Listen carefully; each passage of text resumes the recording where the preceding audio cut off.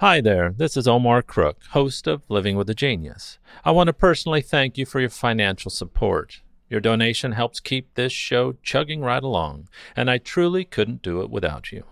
As always, thanks for listening. Be kind, do good work, and until next time. Here's Living with a Genius for June 10th, 2020. American stage actress, professional singer-songwriter, and comedian Hattie McDaniel was born on this day in 1895 in Wichita, Kansas. McDaniel was her parents' 13th child. Her father, Henry, was a Civil War veteran who suffered greatly from war injuries and had a difficult time with manual labor. Henry was later described by one of his sons as a minister, though this was a fictionalized account. Her mother, Susan Holbert, was a domestic worker. In 1901, McDaniel and her family moved to Denver, Colorado. There she attended the 24th Street Elementary School, where she was one of only 2 black students in her class. Her natural flair for singing was apparent early on and gained her popularity among her classmates. While at East River High School, McDaniel started professionally singing, dancing, and performing skits and shows as part of the Mighty Minstrels. And in 1909, she decided to drop out of school in order to more fully focus on her fledgling career, performing with her older brother's own troupe. In the 1920s, McDaniel worked with Professor George Morrison's orchestra and toured with his and other vaudeville troupes for several years and went on to establish herself as a blues artist, writing her own work. When projects weren't coming in, she took on attendant work to supplement her income. A year or so later, McDaniel's brother Sam and sister Etta convinced her to move to Los Angeles, where they had managed to procure minor movie roles for themselves. Sam was also a regular on a KNX radio show called The Optimistic Donuts. Not long after arriving in Los Angeles, McDaniel had a chance to appear on her brother's program, and she was a quick hit with listeners and was dubbed High Hat Hattie for donning formal wear during her first KNX performance. By the mid-1920s, she became one of the first African-American women to perform on radio.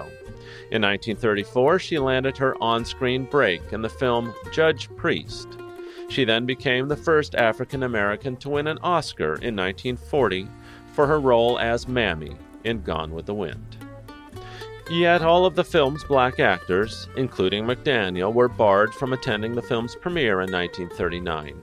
Which aired at the Loews Grand Theater on Peachtree Street in Atlanta, Georgia. The 12th Academy Awards took place at the Coconut Grove restaurant of the Ambassador Hotel in Los Angeles. It was preceded by a banquet in the same room. Luella Parsons, an American gossip columnist, wrote about Oscar night, February 29th of 1940. Hattie McDaniel earned that gold Oscar by her fine performance of Mammy in Gone with the Wind. If you had seen her face when she walked up to the platform and took the gold trophy, you would have had the choke in your voice that all of us had when Hattie, hair trimmed with gardenias, face alight, and dress up to the Queen's taste, accepted the honor in one of the finest speeches ever given on the Academy floor. Here it is. Academy of Motion Picture Arts and Sciences, fellow members of the motion picture industry, and honored guests. This is one of the happiest moments of my life, and I shall always hold it as a beacon for anything that I may be able to do in the future.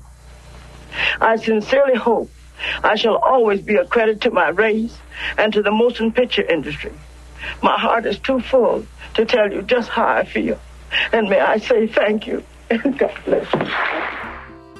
McDaniel received a plaque-style Oscar, the same type awarded to all Best Supporting Actors and Actresses of the time.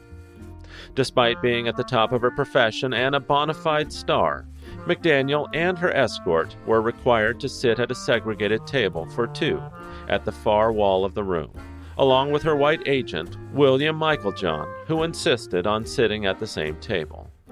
Gone with the Wind went on to win 8 Academy Awards, and was later named by the American Film Institute as number 4 among the top 100 American films of all time. After her death in 1952, the groundbreaking actress Hattie McDaniel was posthumously awarded 2 stars on the Hollywood Walk of Fame. She was inducted into the Black Filmmakers Hall of Fame in 1975, and honored with a commemorative U.S. postage stamp in 2006. Thanks for listening. Be kind, do good work, and until next time.